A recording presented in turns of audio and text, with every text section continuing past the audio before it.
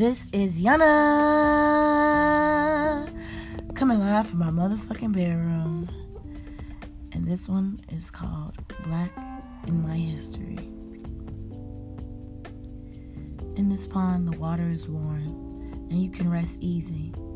You can smell her flowers, even the lilies. Feel free to dive in the water of Mother Nature, thinking all the while how could she hate you. You can bite the apples and hold the snakes.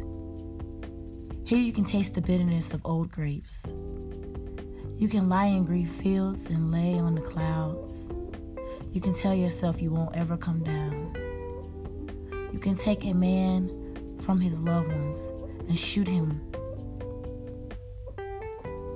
and call him a thug. You can wave your flags with all your stars and stand and claim that you own the ground.